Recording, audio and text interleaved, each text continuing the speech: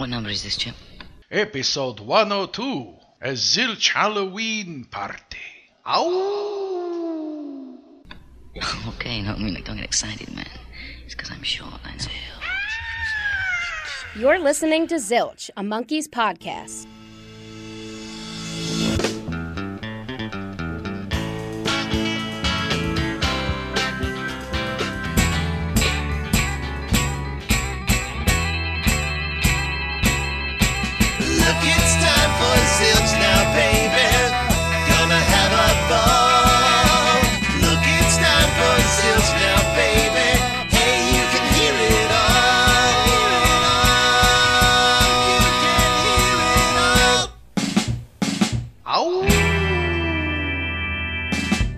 Welcome to a spooky episode of Zilch, your podcast full of monkeys and monsters.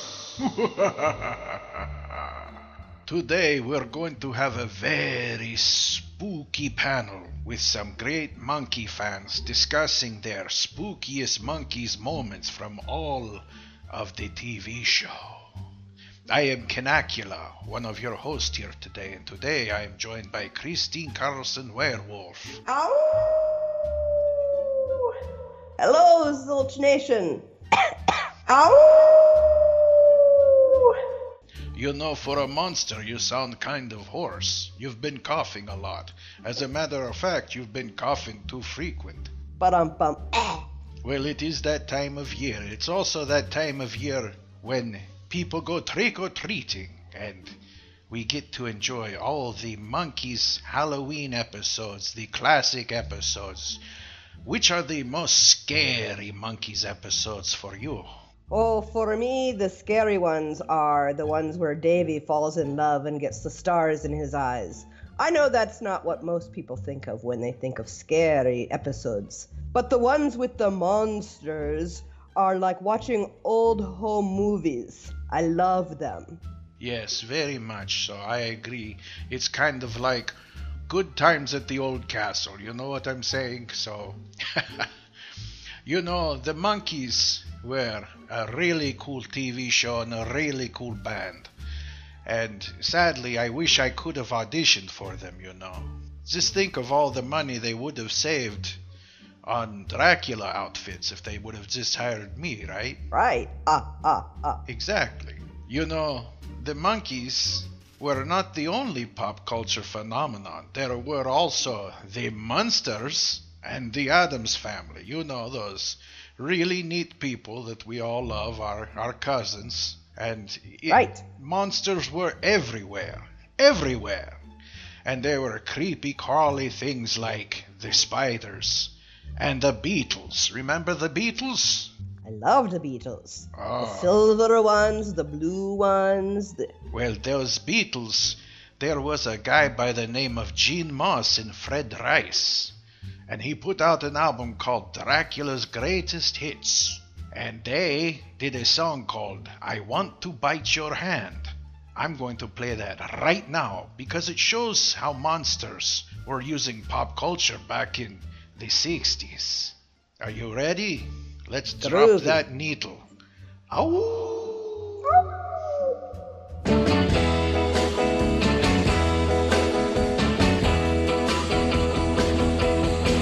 Oh yeah, I'll tell you something you may not understand, but I'm a thirsty vampire. I want to bite your head. I want to bite your head. I want to bite your head. Oh, please don't scream. I know you think it's grand when I fly in your window. Just let me bite your hand. Just let me bite your hand. I want to bite your hand. And when I bite you, I feel happy inside. It's so delicious that my thirst I can't hide. I can't hide. I can't hide. Yeah, you got that something.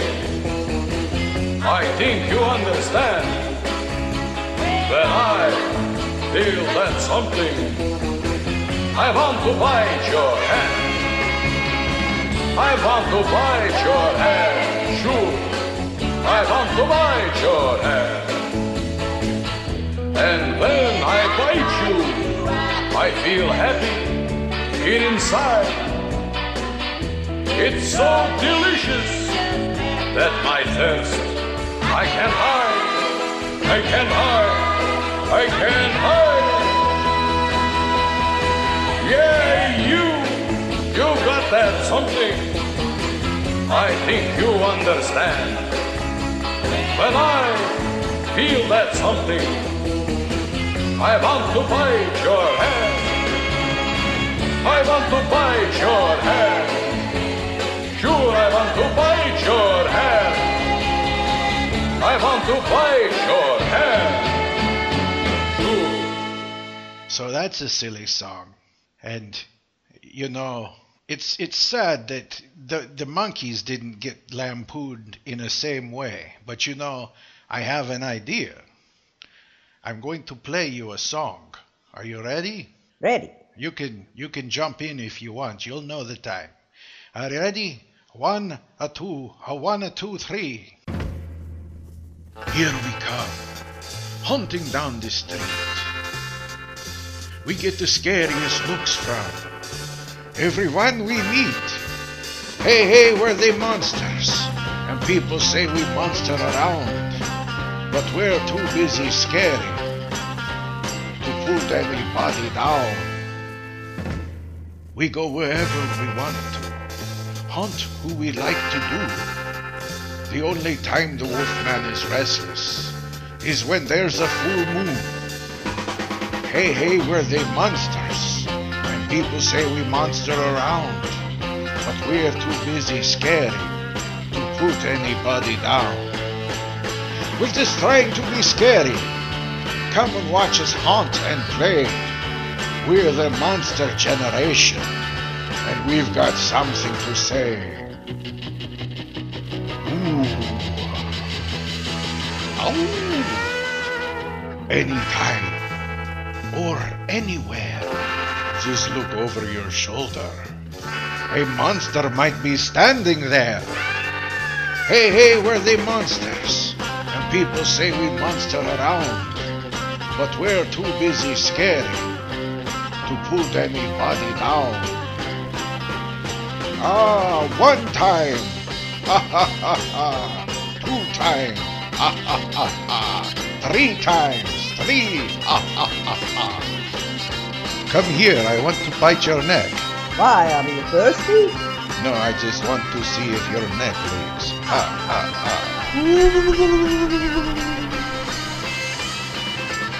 Hey, hey, we're the monsters. And people say we monster around, but we're too busy scaring to put anybody down. Ooh, we're the monsters. Yes, you know we're the monsters. Ow! So that's what it might have sounded like had the monsters of the day sung a song lampooning the monkeys. Well, if you lived through that, hopefully you'll live through everything. I know that was scary. Just hearing that once was very scary. Gives me the heebie-jeebies. But now let's go down into the dungeon where we have gathered for you a wonderful panel of humans, monkey fans, to discuss the spookiest monkey moments in all of the Monkeys TV show. Are you ready? I'm ready. Throw the switch. Okay, that's enough of the voices. Hi, I'm Melanie Mitchell, your TV girl and author of Monkey Magic, a book about a TV show about a band. I'm here in the Zilch Clubhouse with 3 friends to take on an assignment from the Podfather himself, Ken Mills. Bwahaha and all that.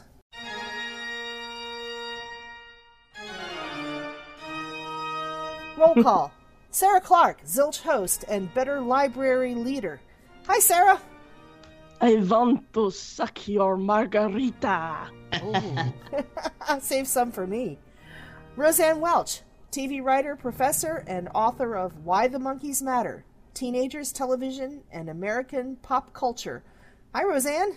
Hey, it's good to be here. It's good to be the Mickey Girl representative, though I think we have a couple other ones. I swing all monkeys. There you go. And welcoming to the Zilch Clubhouse for the very first time, we have Courtney Cronin-Dold, writer, comedian, and co-host of the Pop Podcast. Courtney, I've heard you on Pop many times. Welcome to our clubhouse.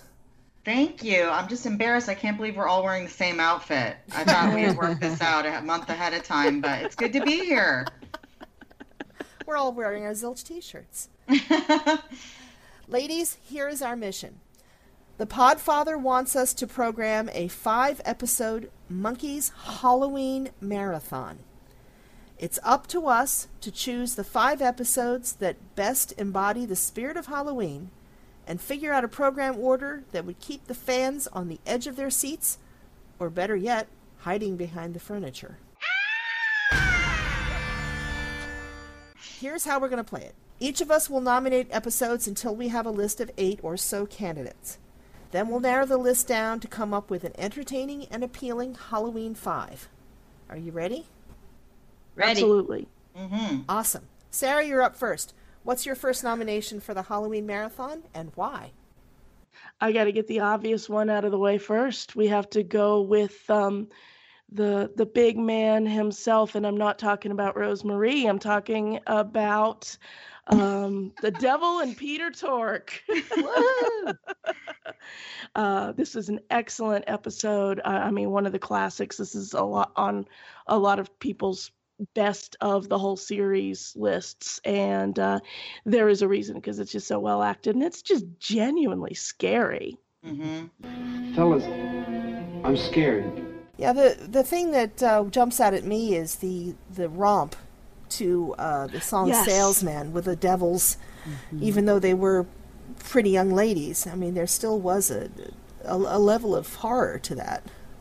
Mm-hmm. And just Monty Landis, I mean, you can tell why they kept bringing back again and again, because he brings just such a nice level of malevolence to the piece.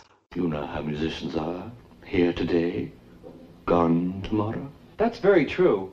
I'm a musician and I'm here today myself. Well then, look around. Any other thoughts about the Devil and Peter Tork before we move on? I was just going to say, when I went to see the screening, when they did the screening here in LA, that was one of the episodes that they showed. And there was like, you could hear a pin drop at certain points in that episode. The whole movie theater was dead silent. And certainly during Mike's speech. Look, the power's inside you. Nobody can give it to you. Nobody can take it away. Now go play the harp. Mm-hmm. You know, but, and then Mickey came out afterwards and explained the whole thing about not being able to say on television, and how they added that in because that was like a real thing at the time, which is so funny, you know. It's funny to us, and that's crazy. I was at the Egyptian that night too. Oh, were you? Yes, it was fun. such a cool thing, and writer Dave Evans was there, and we're going to hit on a couple of his episodes later in this podcast. I know. Oh, cool. You guys are so lucky. Living in LA is not a bad thing. But let me add briefly, my contribution to Devil and Peter Tork is going to be, it was written by Robert Kaufman, who you may or may not know also wrote the movie Love at First Bite, which was the George Hamilton, Susan St. James vampire parody. Yeah. Well, now that's a great classic piece of information. I remember Isn't that fun? Yeah. Fun. Okay, Courtney, what's your first choice? Well, mine's pretty obvious. This is also one of my favorite all-around monkey episodes because it's so funny, is I Was a Teenage Monster. Mm-hmm. This episode is hilarious, and the jokes still stand up. I watched it recently, and it makes me laugh out loud. I don't know. I mean, even though some of them are like hacky and ridiculous, it's just, I mean, even the monster himself and all the old jokes, like, don't take that off. Why? Well, his pants might fall down. You know, even something as simple as that is making me laugh out loud. And of course, Goo-Rah is just hilarious. So I thought this is a really good episode. Groot is funny, like the weird sort of Igor character. I live to grovel. And then, of course, Dick Keel as the monster. And, it has all those stereotypes of the Frankenstein, movies, but, with all the silliness of slapstick comedy. And I thought the jokes were good. And there were a lot of breaking the fourth wall in this one. And early on for the Monkees. I think they didn't really do that as much in the early, first season, but it was the first time I really think there was a couple times they break, the fourth wall, and that's one of my favorite parts. Avaricious ambitions? Where did you get that? It's in the script. Are you sure? It's on page 28. Sarah? Yeah, some of the jokes in here are just epic. Courtney hit a lot of what I was going to say. I do sometimes wonder if Mel Brooks maybe pulled from this for, some of his inspiration for Young Frankenstein. That's Frankenstein. Because they're sort of coming from a similar spot, so. Roseanne? It's true. This one was written by Dave Evans, who I just mentioned, who was at the Egyptian with us last night. He's really a charming, wonderful man. And what I love about this episode is that, of course, it's a riff on Frankenstein, which was written by Mary Wollstonecraft Shelley, who was 21 when she wrote it. So I'm imagining that she, had she lived 150 years later, would have been a Monkees fan. Totally. I can see that. All I can say is that Richard Kiel was this episode's highlight, saving grace. I said so in my book, that he combined the qualities of being both creepy and cuddly. He was the sweetest monster to ever wear granny glasses. I would do this room in French Provincial. Yes, the swinging android. I love how that became his his stage name. Okay, so moving on, it's Roseanne's turn to nominate an episode. It's my turn. I'm going to take it a slightly different way just for fun, and I'm going to choose as one of my favorites, The Monkey's Paw, for a couple of reasons. I'm going to choose it because it was written by Coslow Johnson, who I adore and who went on to win an Emmy Laugh-In. But my answer is going to be that it is the scariest episode because anytime Mickey loses his voice, it's scary indeed. He won't be able to sing tonight. He can't even say pencil. Yeah. In my book, I said that the silencing of the Monkees' most voluble member. Exactly. I was very proud of that pun. It's good. It's good. And I like the fact that at the very end we have the Hans Conried outtake where we find that this lovely man who, well, at least I knew from Make Room for Daddy as the grandfather, the Lebanese grandfather, hates my monkeys. And that really... I know! He was so irritated with them. But you guys got to admit, they were really being annoying. You hear James Frawley's voice in the background saying... Hey, we got speed. Everybody's in position. Boys in position. Boys, you can be in position already. Already in position. Right, you're in position. Yes. In position. Hello. Hello. Hello. Hello. Hello. Oh, wait, that's Monkey. I hate these kids. Yeah, this was sort of in their bouncing off the walls phase toward the end. Yeah. So for me, it's scary on both those levels. Well, sure. I love the episode because it has the curse, the curse that's building up, and they really played it well. I think it is one of the worst scenes in all of all the monkey episodes. And I don't know if you guys agree with me, but the bunny and the chicken scene. Oh, God, yes. I mean, talk about nails on a chalkboard. Anytime that would come on, I'd be like half the time. It's a bunny and a chicken. It's a bunny and a chicken. It's not even funny. It is a bunny and a chicken. And there's so much funny stuff in that episode. The whole thing with Mickey using his voice. I know, yes, it is very scary, but I can't say pencil crayon. I can say all that was hysterical. And then bunny and a chicken. I'm just like, no, go away. Yeah, it was like that was recycled. Yeah, that was like recycled from another script or something. I don't know how that got in there. I mean, it's cute, and I know people who love that and quote that line, but it's just I'm with you on this one. So. Yeah. Somewhere out there, Fred Velez's heart is breaking right now. Oh, sorry, Fred. I do love you, Fred. Oh, I've had a million jokes that have bombed. It just happens. Yeah, exactly. Now, that actor who did that scene, the psychiatrist, was Severin Darden. And he also that's right. He also appeared in Monkey vs. Machine as the owner of the toy company. Mm-hmm. Oh, yes, that's right. And he was hilarious in that episode. And strangely enough, they used the same set. The psychiatrist's office was also the office of the president of the toy company. It was the same set. Huh. Well, that's not so strange. Back in the day, they're working on a lot, and they only had so many places to recycle, and they were cheap. I mean, they were doing this thing as cheap as they could, which is so sad. But it's just I know. I love when they knock on their own door and they're going somewhere else. Like, that's their door. Well, actually, going back to I Was a Teenage Monster, that was their door when they walked into the house. That was that was their pad. You could just barely see the spiral staircase on the right edge of the screen. It reflects the fact that, sadly, in earlier days of TV, they didn't really respect the audiences, and they didn't realize people would notice those. But, of course, they were never meant to be binged or watched on VHS. On a large screen. Reruns weren't even really a big thing then, so... No. Exactly. No, back back then, you were watching on a small set with rabbit ears. Or if you were lucky, you had a roof antenna. Exactly. You weren't getting that high quality that we're become used to. Okay, well, it's my turn, I think. Yay! And I'm going to nominate The Case of the Missing Monkey. And my reasoning is expressed in 2 words. Evil Hospital. Yeah. This is an episode that I know that I must have seen when I was a child. A lot of our listeners know that I discovered the Monkees only in the last few years, right after Davy died. And when I watched the DVDs, I occasionally came across an episode where I was like, oh yeah, I remember that. And Case of the Missing Monkey was one of those. And I remember 50 years old being gripped with fear. Because, I mean, it's a hospital where evil people are doing evil things. And there's no sign of anybody actually taking care of anybody. He'll probably need the operating room. I don't think he'll need the recovery room. Yeah. So, not so much for the bad guys as just the whole concept of an evil hospital. I'm nominating The Case of the Missing Monkey. Yeah, this made my short list too for exactly that same reason. It's just, it's one of a lot of the quote scary episodes are kind of played for laughs to an extent. I Was Teenage Monkey being an excellent example of that, but that one was genuinely creepy. I mean, it's probably the closest they got to like a genuine like take on a horror flick with, possibly the exception of Devil and Peter Tork in a different kind of way.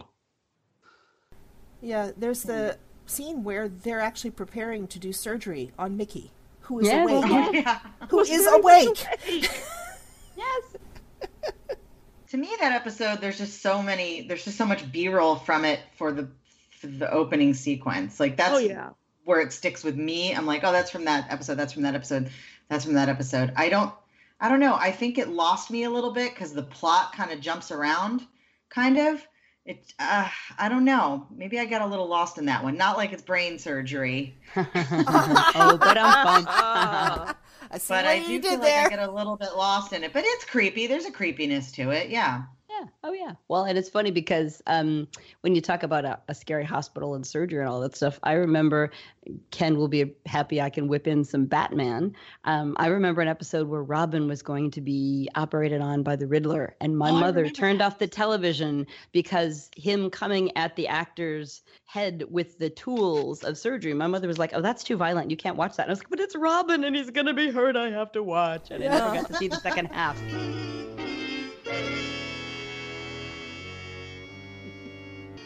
Will Robin escape? Can Batman find him in time? Is this the ghastly end of our dynamic duo? Answers tomorrow night, same time, same channel. One hint, the worst is yet to come.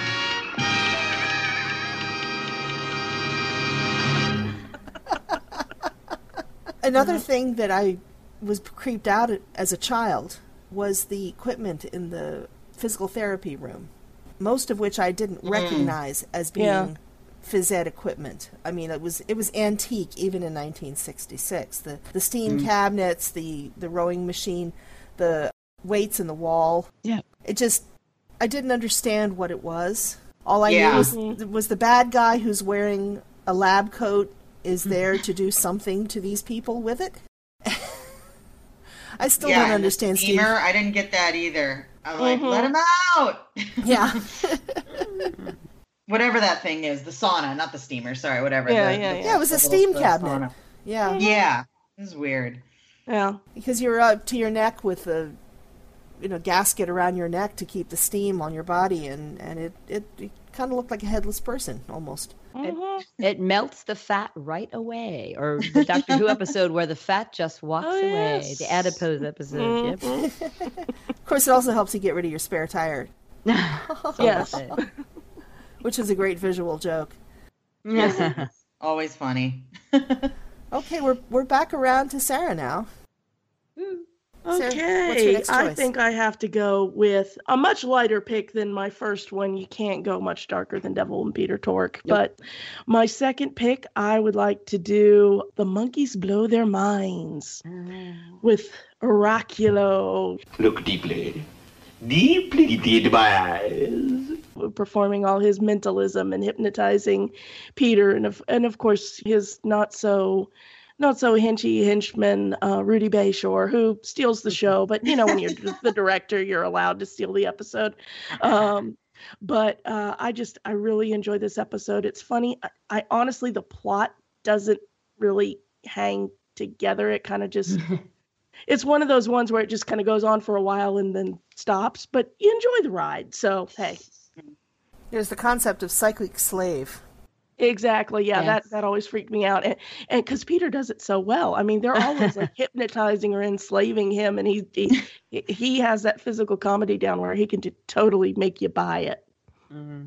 Yeah, I didn't get the fingernail. That was an interesting character choice. I didn't know if he was like a drug dealer on the side or like what that was all about. But yeah, that one's creepy. That one's definitely creepy, especially because there was no laugh track. And I feel like the ones without a laugh track, a lot of the jokes do kind of fall hard, like when you're watching, and then there is that creepiness because you can let it in on your own. And I don't know, the laugh track for me seems to really help. That's why I like the first season ones. I think I'm a little more, as opposed Sweetening. to Peter Tork, which Tork was just so well written. So True. This one I like because it's written by Peter Meyerson, who I love dearly, and I actually got to meet when he was living in an assisted living home here in Southern California. And he was a guy who actually partied with the Monkees. He was young enough to be a true hippie. I think because Peter Meyerson was one of the best writers on the show, they gave him a lot of good things to do. And so he gave us Captain Crocodile and The Prince and the Pauper and Monkey Mother, which isn't scary, but is really one of my favorite episodes ever. So I like the fact that it's one of his episodes, and those are the ones I studied the most for the book. So yeah. Didn't he write Fairy Tale as well? Yes, it's so off the wall and different, and it showed that the show could be whatever it wanted to be. I mean, that's a whole nother discussion, but yes, I do like that one. Although as not as much a Mike girl back in the day, too much Mike never interested me back then. Your Mickey girl prejudices are persisting into your maturity.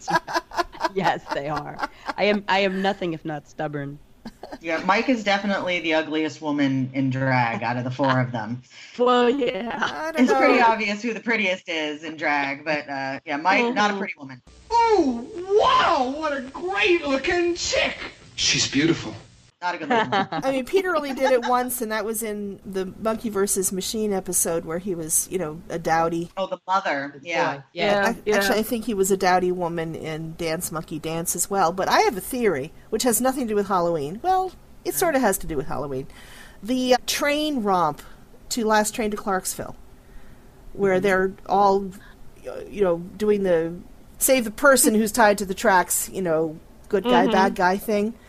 Peter is wearing an orange sweatshirt in that scene. Everyone else is wearing costumes, period costumes. Yeah. And Peter's just wearing an orange sweatshirt. I bet you that he was supposed to be in a dress. And the question is, why not? I think you might be onto something there. The character who gets tied to the railroad tracks is always a woman. Yes, always. And everyone else was wearing period costume, and Peter was just wearing an ordinary-looking sweatshirt. I bet that he was supposed to be in a dress and either wouldn't do it or that he just didn't look right or something. I don't know, but... Interesting. Okay, sorry about that departure there, but it's one of my favorite theories that can never be proven. Because the guys don't remember enough of this stuff on their own. Right. That's the pity. Well, getting back to the monkeys blow their minds, I just have one thing, and that is that this has a really creepy romp. The song is Valerie, and there's a skeleton, and there's ugly, evil old man masks, and there's cutting people in half in the cabinet, and all kinds of nasty ugliness that I think definitely drives this one towards the Halloween. Certainly qualifies on my count. Okay, I think it's Courtney's turn. Oh my. Okay. What's left? Okay, I'm gonna say monkey see, monkey die, because I did something it's so incredibly nerdy, but I really feel like I'm in the right company to admit this. I went through and counted how many monkey scares there were. Monkey see, monkey die. This is really taking it to another level. I stopped at 14, only because I got a phone call and I really was trying to pay close attention.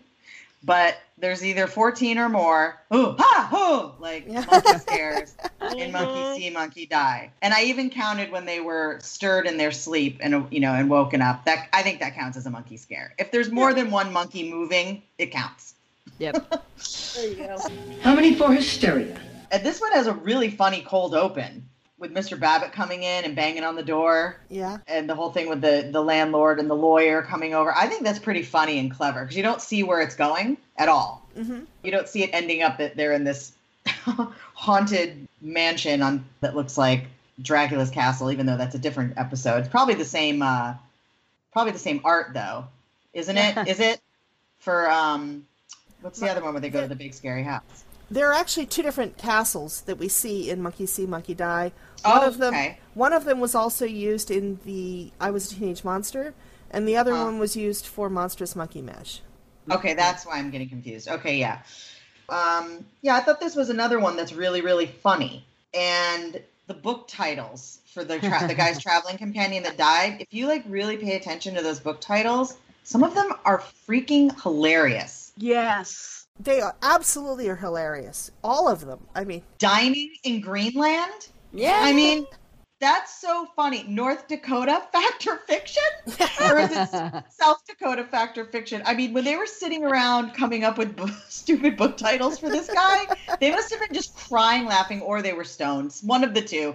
Yeah. There had to be a lot of laughter in that room when that was, because usually something like that you would spitball, Yes. Akron, the city behind the myth. A Teenager's Guide to Tijuana. Shell walking tours through the Sahara. No. South Dakota, fact or fiction. Beverly Hills on 5 shillings a day. No. Utica City on the moon. I'm going to guess that wasn't writers. I'm going to guess that was the prop guys having fun, because we'd have to go look at the script and see if that was, I bet that wasn't something they went so far as to plan. So I think that's the prop guys having a good time. Interesting. And I don't think I have a copy of that script. Doggone it. And that would be interesting script to read, because that was really early on. Yeah. It was the second one that aired, and it was written by Treva Silverman, who I adore, because, hey, there's a girl writer on the show. Yay. That's what I'm saying. Yeah. So, yeah. I don't know. I have to see. I found out that the Writers Guild actually has Dee Caruso, when he passed away, gave his scripts to the guild. So they're hidden in another location, and they have to pull them out for me, and I haven't had time to go do that yet. But when I do, I will make a copy for Melanie. Thank you. Aww. See, that's monkey magic right there. Absolutely. My point about Monkey See, Monkey Die, as far as a Halloween episode, of course, we end up finding out that there were no monsters. But what there is a psychic. And Madame Roselle is fascinating because she's a fraud, and yet she really is psychic. Yeah. She is able to reach ghosts or spirits. And she's terrified when it happens. She's freaked out by it. Are you a friendly spirit? Knock 2 times for yes, 4 times for no. It's Whoopi Goldberg in Ghost. Yeah. Boy, they get ripped off again.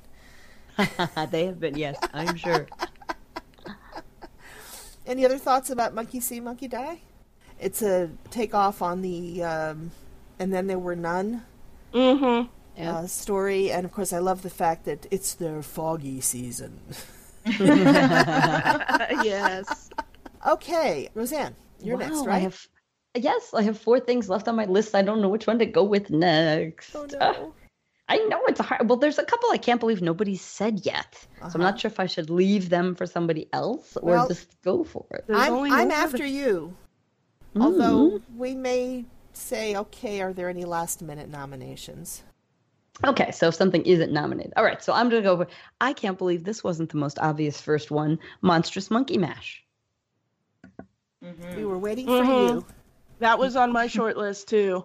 Yeah, I mean, really, obviously, and for me, many reasons, it's got all the monsters in it, so it's really like Abbott and Costello go to the monster movie, which is kind of funny, and it's in that vein or that genre, but also it's got some of the best social commentary, which had to be scary if people were really, really listening. So like when he looks at the werewolf and says, they won't let you in Disneyland with hair like that. How did they get away with insulting one of the major companies in this town in the middle of their episode? I have no idea. Well, maybe they knew that Disney would be bought, or Disney would buy ABC, and it was a different network. God, no, it's so funny. I mean, really, I think it's because nobody paid attention to them because they were a quote-unquote kid show. Right. But then I actually have a sad story that goes with this episode, which is weirdly Halloween-y sad.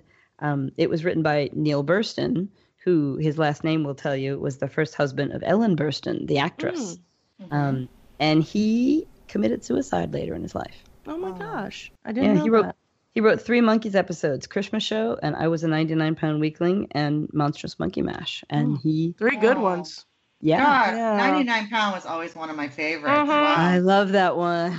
That's really more a shame. great Monty Landis and more, more good scenes. Wow, that's sad. Yeah. So he was a really good writer, and they say it was kind of a Stars Born thing. As she became more famous, he became more depressed because his career wasn't going up the way hers was. So it's so sad in this town, but It is so sad. That is sad because it's, Interestingly, we had that famous scene where Mickey realizes that the number of monkeys are diminishing.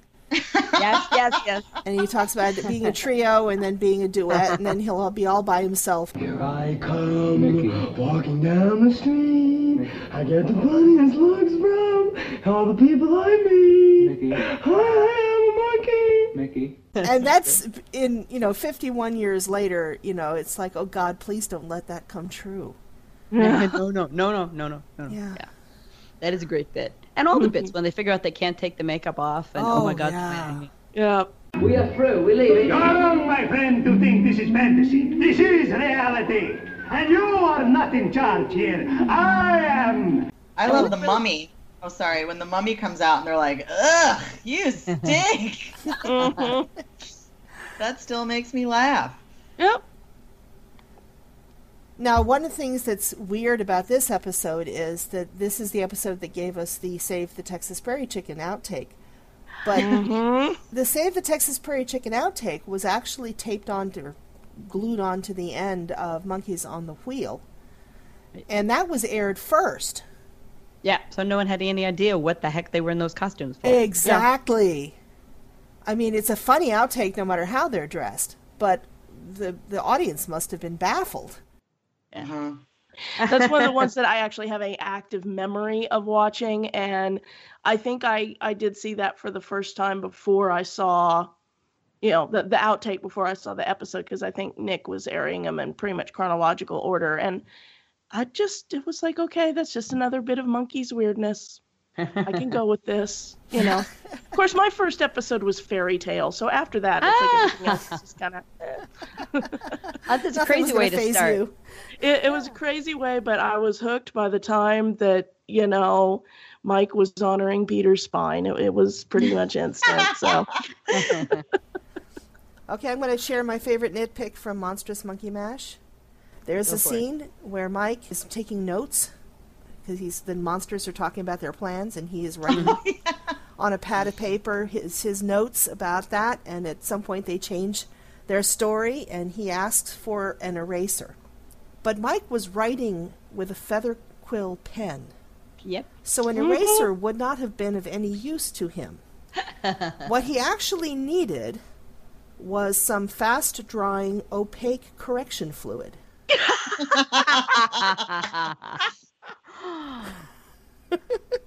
That would have been very funny. Oh, great. Now I'm envisioning him doing like a product placement moment in that episode now. Oh, God. That is a hellish moment in television. That's hilarious. That's hilarious. Okay, well, it's my turn, and I am going to nominate a weird episode. It's A Coffin Too Frequent. Oh, why is that weird? Well, it's just weird. I mean, it's a strange story. It's all taking place in the pad, which for some reason this spiritualist decided to use for his reanimating the dead, I think, maybe? Yes, Alma, tonight. Tonight you will make me rich and famous. Yes, Alma. In death, you will do for me what you have never done in life. Yep. And the monkeys are like, we want you out of our apartment.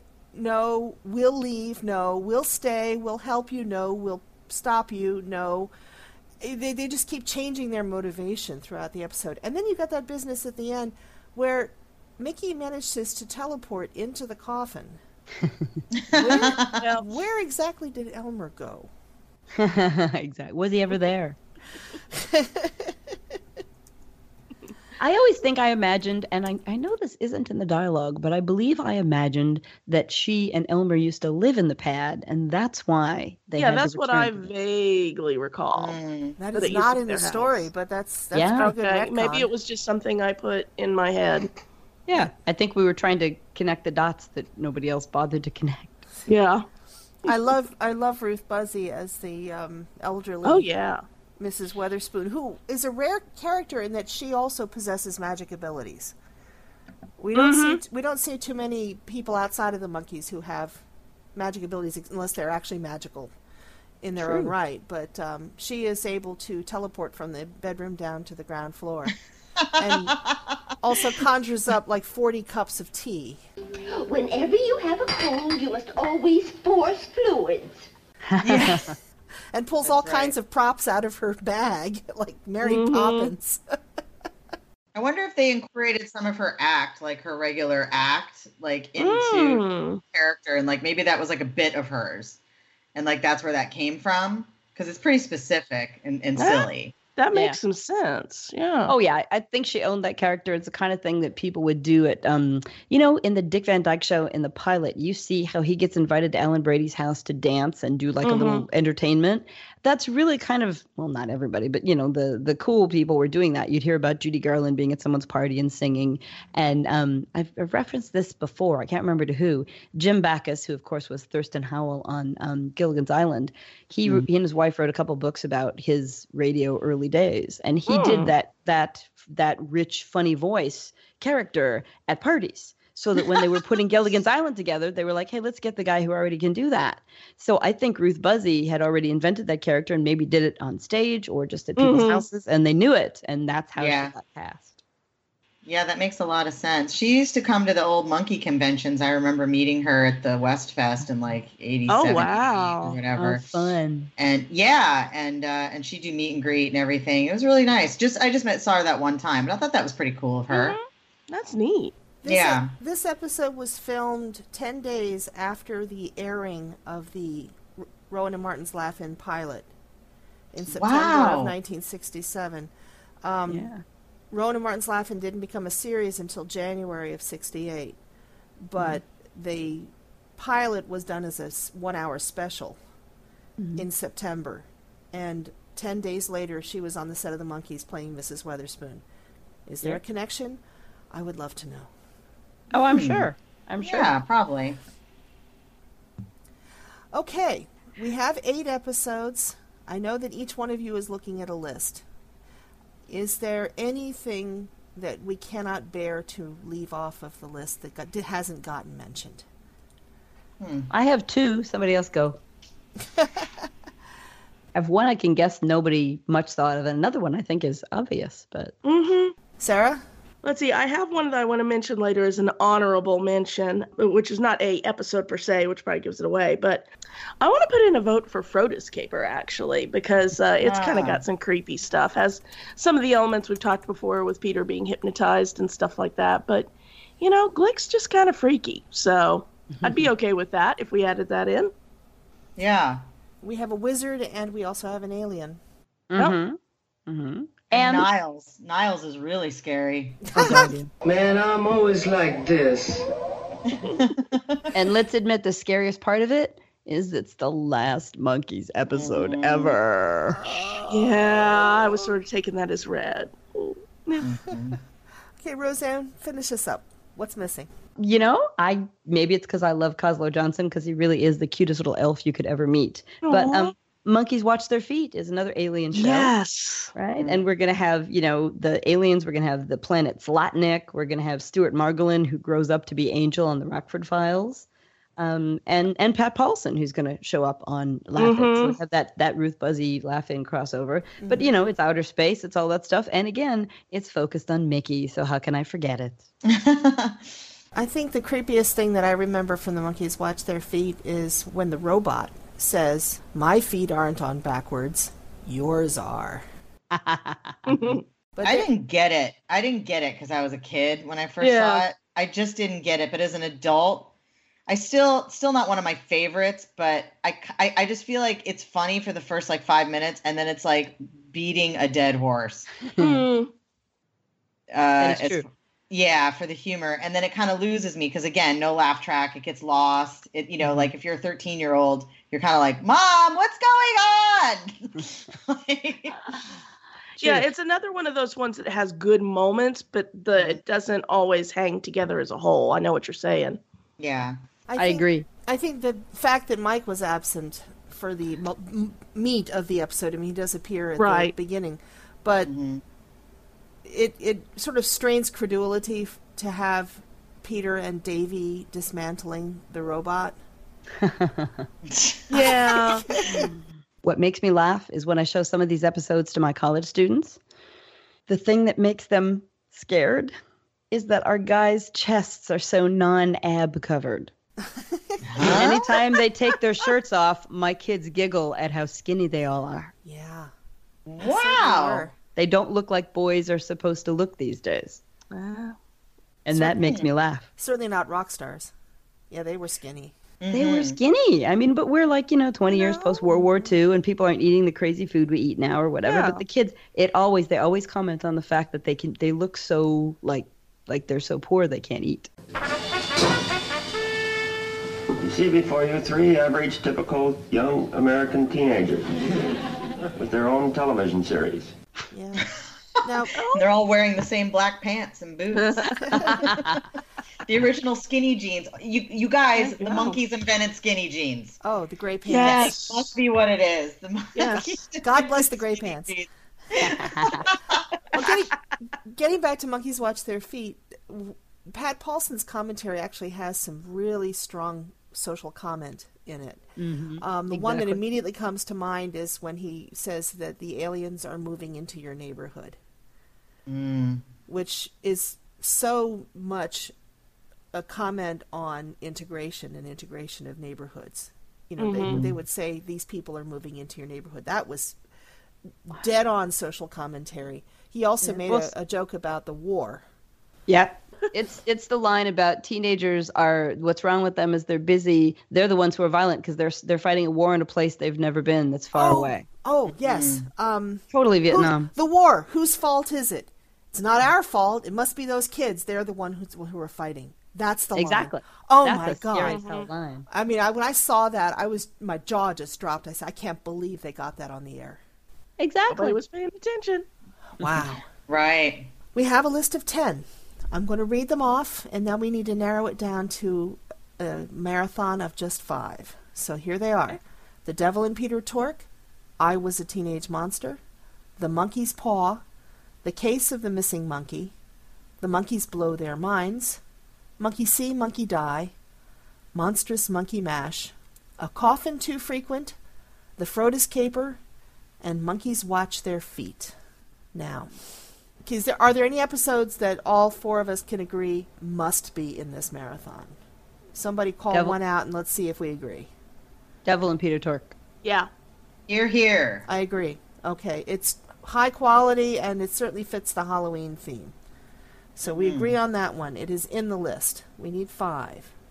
Okay. I'm going to say you have to have Monstrous Monkey Mash in there. Absolutely. Yes. Okay. Carrying that over. And by the way, I'm an accountant by trade. I have a spreadsheet on my computer right now. I trusted you did. What else? I was a teenage monster. Yeah, we gotta Frankenstein. have that one in there. Yeah. Because 2018 will be the 200th anniversary of the book. Oh my Well, gosh. then there you go. And just for the line, I live to grovel. Yeah, that makes So it. funny. Although I'm going to take a couple points off. Sorry, I love the episode. I especially love Richard Kiel as the monster. But when Groot and Dr. what was his name? Mendoza have the conversation about, you said you would turn me into a monster. I will make you a vampire. I wanted to be a wolf man. I'm sorry. That whole scene was just a waste of screen time for me. Now, on the other hand, the doctor's beautiful daughter, genius. And beautiful. Yes. I'm the doctor's beautiful daughter. Wait till you see the sequel. Wait till you see the sequel. A vampire turns Davy into a werewolf. I always wish there was a sequel. Like, you're a kid and you're like, there's a sequel? Well, cool. yeah, but he said the vampire turns Davy into a wolf man. I mean, that's actually fairly close to the plot of Monstrous Monkey Mash. Yeah. Yeah. That's true. It's just Mickey that's the wolf man. Yeah. Yeah. Okay. Well, that's 3 already. I think it's got to be a toss-up between Monkey See, Monkey Die or Coffin Too Frequent. One of those ought to be in there because they're so Halloween. Yeah. I think... I think Monkey See, Monkey Die. Well, I don't know. I mean, the monsters were all fake in that. True. Yeah. But also, isn't that almost scarier? But the spirits were real. Good point. Yeah. Good point. Oh, and there's also the fact that Mickey was making knockout drops. Ooh. Yeah. And hooking up the phone to the radio. And while he's doing that, Mike is just deadpan to the camera like, seriously? Well, he had no tools, and he didn't even unplug the radio first. So funny. I think Monkey See, Monkey Die is a stronger episode. Yeah. Funnier. And it's you've got way all, funnier. And you do have all the dress up going on in the second romp. I mean, they were dressing up as cowboys and Indians and skydivers and, monster masks and all kinds of... Like they were playing Halloween. Yeah. Oh, yeah. Oh, it's visually a Halloween episode, definitely. Okay. So I'm gonna pull Monkey See, Monkey Die into the list. We have room for one more. Now let me just point out a few things. We have 2 strong monster episodes. We've got the episode, that has the devil in it, and then we have the episode that's a haunted or allegedly haunted house that turns out not to be haunted with a spiritualist in it. Right.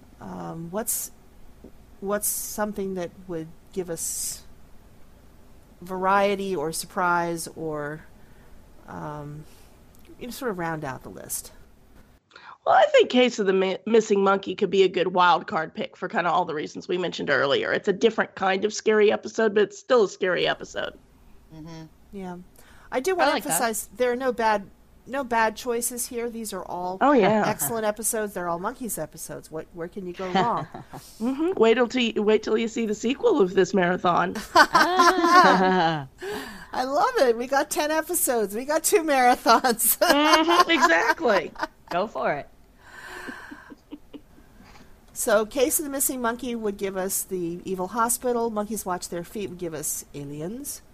Monkey's Paw, Curse. Yep. Yeah. Frodis Caper gives us another alien plus the evil wizard. And Mind Control. Of course, Monkeys Blow Their Minds also has mind control. Yeah, but it's kind of a different vibe to it, so... Yeah. The last choice is the most difficult. It is. Oh dear. Well, let's see. Definitely, I like the mind control idea. Okay. Which would be Monkeys Blow Their Minds or Frodis Caper. Or Frodis, right. Well, of those two, I'd lean Blow Their Minds. Because? I don't know. It's just, I think Oraculo is just so freaky, and I just enjoy that episode a little bit more. So, I mean, they're both good, but... Right. I noticed, Sarah, that both of your nominations were Monty Landis episodes. I'm a Monty Landis girl. I mean, I think everything he's in, Monkeys or No, so... Did he ever play a good guy? He was always the villain, wasn't he? Yeah, the king. He was the king in Everywhere Shake Shake. Yeah. Oh, that's right. That was the only time he was, like, kind of decent. Yeah. It's typecasting. Actually, he got to pick his roles. He said in an interview on the old Monkeys radio show that they would give him the script and let him pick which role he wanted to play.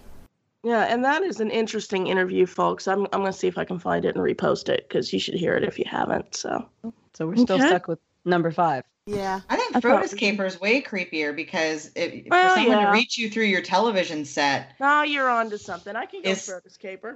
The whole city is taken down by it. Right. True. And that'll release the incredible power of the Frodis. And with the aid of my villainous henchmen, I can control the minds of millions. Okay, I will weigh in on Frodis Caper. That works for me. Yeah, the Frodis was what's happening with the Kardashians. That is what the Frodis is. It's reality TV taking over our televisions. Yes. And it's the final episode. So that makes it the scariest of all. There you go. Okay. So we've got 5 episodes. I'm going to read them off, and then we just need to twiddle around the order. We've got The Devil and Peter Tork, Monstrous Monkey Mash, I Was a Teenage Monster, Monkey See, Monkey Die, and The Frodis Caper. And the only thing I would say is we need to separate the 2 monster episodes. One of the monster episodes should start it since it's Halloween-y. Yep. Okay. And I think we should end with Devil and Peter Tork, because you got to keep everybody watching to the end. Yep, and that's the most serious one. Yep. Okay. So which one of the 2 monster episodes do we start with? Monkey Mash, because it has the most of them in costumes and stuff. Mm-hmm. Okay, I'm all right with that. So, do we bring Monkey See, Monkey Die, which is an early episode, right after Monstrous Monkey Mash, which is way near the end of the 2nd season? Yeah. I would go laugh track, non-laugh track. That's not a bad idea. Just to break it up. Okay. I mean, because, obviously this list is for people who are going to, are fans. But if, let's say they're not, and it's their first time ever watching the Monkeys, like, how do we get them to stick around? Okay. So I put the Frodis Caper in the middle there to separate the 2 first season episodes. So how does this sound? Monstrous Monkey Mash, Monkey See, Monkey Die, the Frodis Caper, I Was a Teenage Monster, and The Devil and Peter Tork. Ooh, that's nice. Yeah. I'd order a pizza. I'd watch that with a pizza. Okay. Absolutely. And then what would we do afterwards, Sarah? We would turn down the lights, take a deep breath, and throw Head in the DVD player. Because I don't know that there are scary moments in there, definitely, the cop stream and all those jump scares and stuff, but it's just the whole vibe of the thing is very creepy. It's not designed to be a scary movie, but it really is. So okay, each one of you name a creepy moment from Head, even though you weren't prepared to talk about Head. Sarah, since you knew this was coming, Sarah, name your favorite creepy moment from Head. Well, I think I'd have to go with the opening, because I came into this thing 12 years old. I'd never seen it before. I'd heard rumors about something about Mickey jumping off a bridge, but I totally discounted that because that couldn't be in an episode of the Monkeys. And watching the opening and Porpoise song, you just have to see 12-year-old me. I'm at like a slumber party. Everybody else is leaving the room because they're like, this is weird. And I'm just sitting there, jaw agape, utterly freaked out and yet utterly pulled in. And I think I spent the next 90 minutes like that. So yeah, that's my scary moment, because what an opening. Roseanne? My guys with guns in their hands. Yeah. Not a visual that I associated outside of the couple of episodes where they did have a shootout, but not something that made me happy to see connected to them. Courtney?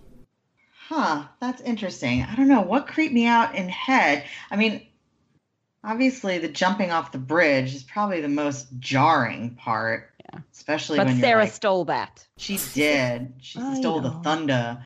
I don't know. I'd say either that or doesn't Mickey get shot? Yeah. Mm-hmm.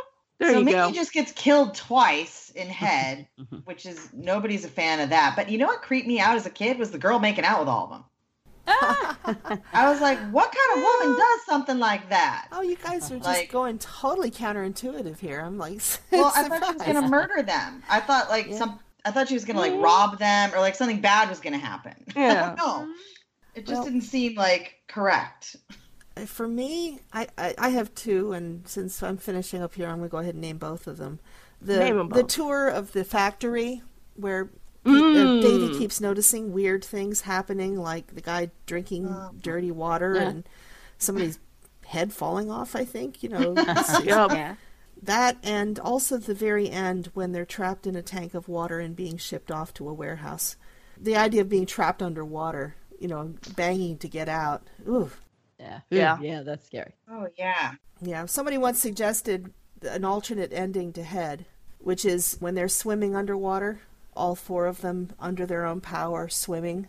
Mm-hmm. You just close your eyes and listen to the end of the song. Yep. Because at that moment, they're free. Yeah. But, how it ends, with Victor Mature just sitting casually on the back of the truck while they're being shipped away. So weird. Yeah. Not cool. Not cool. Head is a great way to end your Monkeys Halloween marathon, and we have achieved our goal. I will deliver this list to the Podfather. And in closing, let's just make sure we know where folks can find you.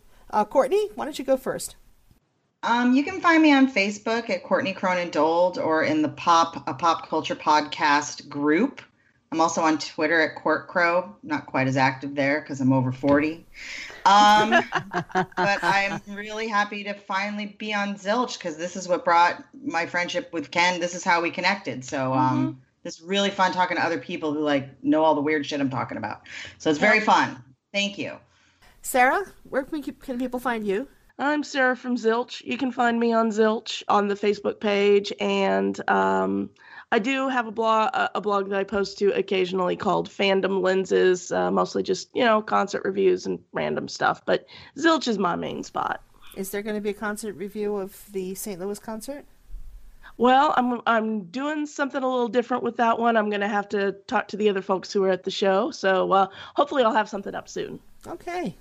I hope so, too. And Roseanne?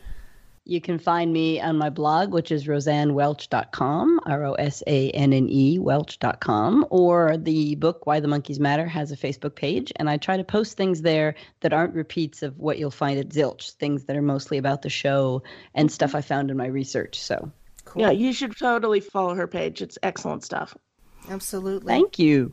Mm-hmm. I'm always learning new things. And what's that book called again? Why the Monkeys Matter, Teenagers, Television, and American Pop Culture. You all should read it. 12 walking tours through Beverly Hills.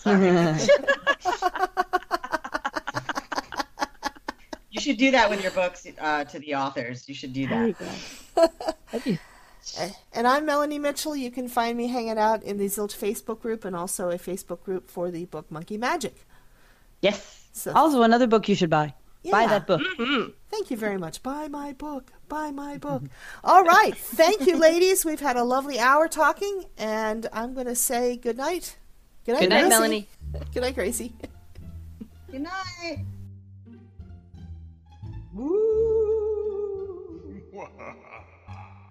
Well, that was a spooky panel for sure. All those humans sitting around talking about monkeys. Very scary stuff. All the little ghouls and goblins will be running around getting a bunch of candies. Make sure you give out the good stuff. Otherwise, you'll be TP'd and your house will look like the mummy. Well, let's go out swinging. Are you ready? Yes. It's time to play the Monster Mash. Everybody be good. You will see the normal humans of Zilch on the next episode. Until then, trick or treat. Woo!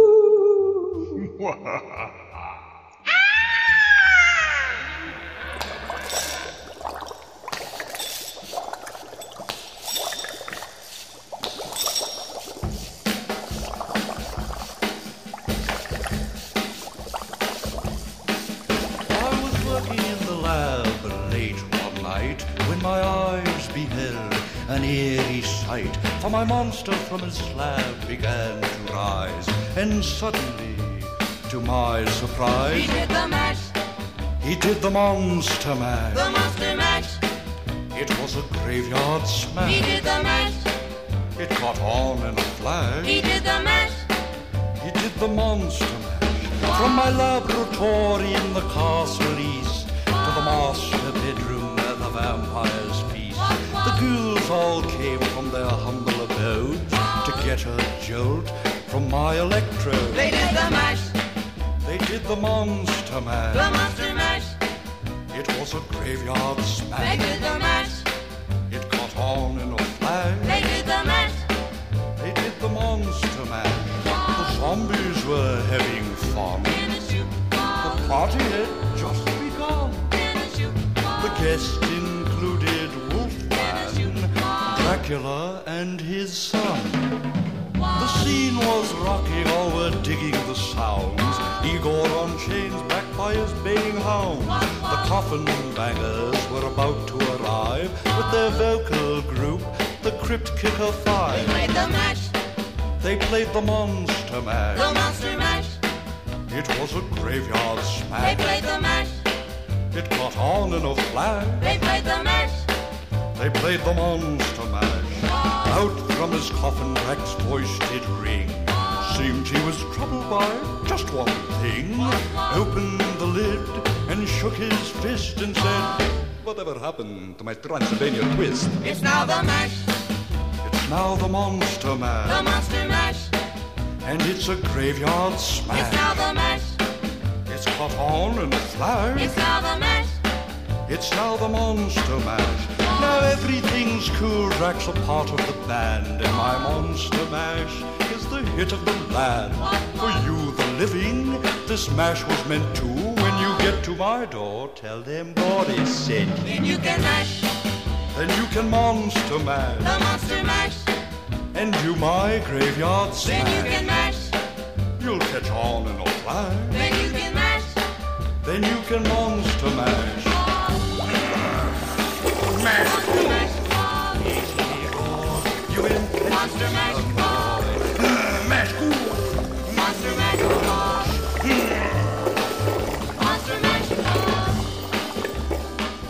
Monster mash. And that's our show. Zilch is an online nonprofit Monkeys audio fanzine made by fans for fans. Any samples of music or interviews heard remain property of their owners. We are not related to the Monkeys or any of their members past or present. We are not affiliated with Rhino or Ray Burke. If you hear anything you like from the band, go on Amazon or iTunes and buy it. If you enjoyed the show, like us on Facebook and rate us on iTunes. Thank you for listening. Until next time, I'm your announcer, Chelsea Epstein, saying always take some time to monkey around.